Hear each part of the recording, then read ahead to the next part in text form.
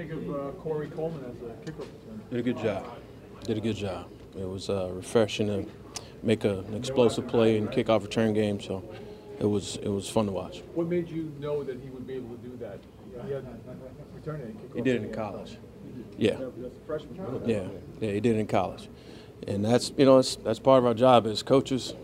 We got to do our research, and I work with Art Browse, so I always followed Baylor kind of closely.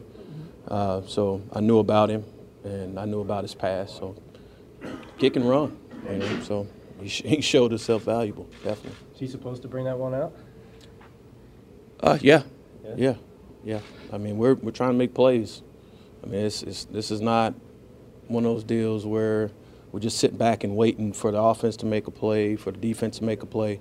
We're an integral part of it, and it's three phases working as one, and you got to have one working with the other. So it's not, we're just not going to give way to one phase or the other. We're out there to make plays. As the weather gets colder, will there be more opportunities to?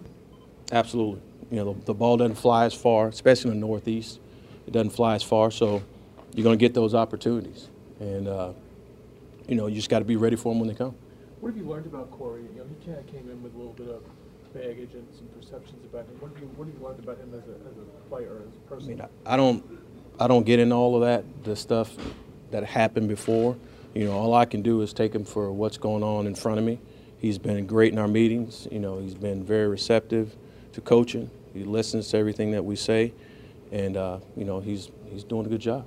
Do you worry that you might lose him to the offense, to more offensive steps? I mean, that's part of my job. I mean, I don't worry about that stuff. I mean, my job is to get him ready to go to offense and defense. So I don't worry about losing one way or the other. We just, if he's gone, then the next guy up. I mean, that's just the reality of it. I mean, how much of it is speed? Is there more to it? Because it seems like a kick return, that's probably the most important trait. But is there? Yeah, speed and vision. You got to be able to see it, and obviously you got to be able to get there, right? So, and Corey possesses both.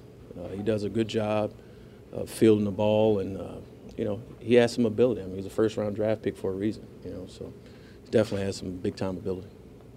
Aldrich's always been really accurate on the field goals, but it's 2 kickoffs out of bounds. What's kind of going on those?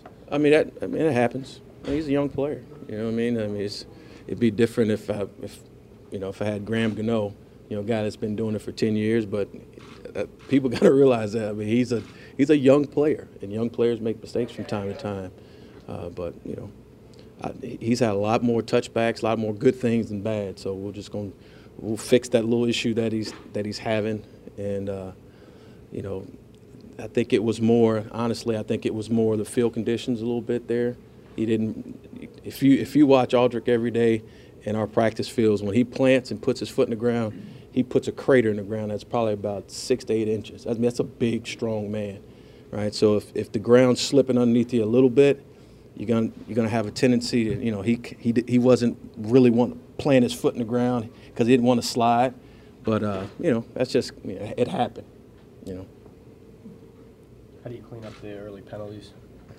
It's technique. Yeah, it's just technique stuff. I mean, some of the stuff is self-inflicted.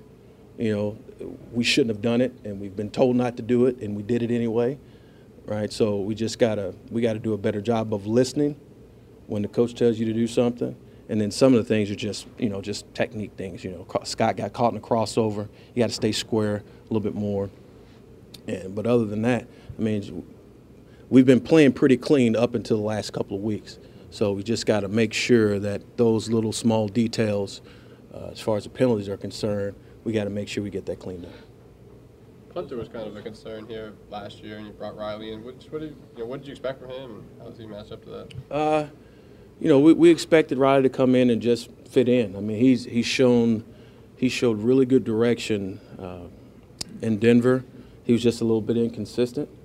And again, these guys are young players, and you just can't give up on a young guy. Eventually, they're going to go. They're going to fail their way to success. They're going to make mistakes. They're going to learn from their mistakes, and then they're going to have success. That's what you hope anyway. But that's been the case with Riley. He's done a really good job of working, and again, accepting coaching and just maturing as a young player. When you're scouting a guy like Riley, like for that trade or whatever, do take into account Denver, the altitude? Was he getting anything from, like, do you look more at his road games for how he's going to prepare here? How did that play in? Absolutely. I mean, I coached in Denver for 2 years, and, people, they always talk about the altitude. Well, the altitude doesn't make the ball hang. It just makes it go further, faster. So when you compare the two from on the road and what he did at home, it wasn't a whole lot. Matter of fact, he was a little bit better on the road, so. But he's a young player. Again, he's a young player, and we're just happy that the maturation process is taking place with him, and we look forward to great things from him. Michael moving forward. Thomas, as a captain of yours, do you see a noticeable impact from him on the younger players on your unit? Absolutely. I mean, Mike T is unbelievable for our room. He is an outstanding leader.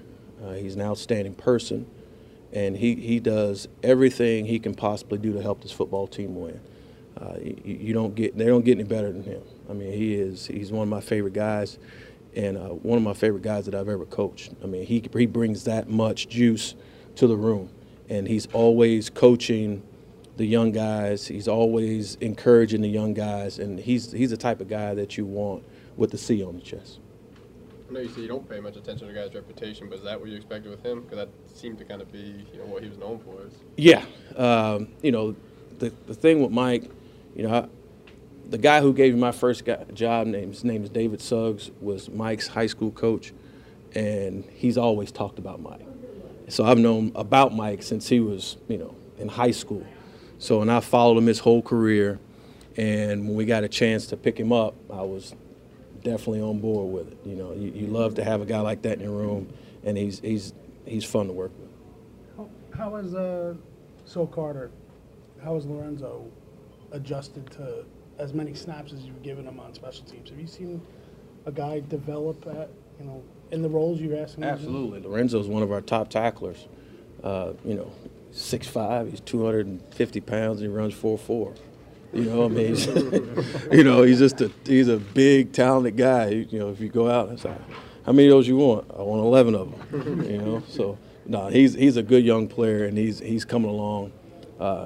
I foresee him graduating here pretty quick. His special teams reps probably go down a little bit moving forward, but he's a very special player. Kind of reminds me of JPP a little bit.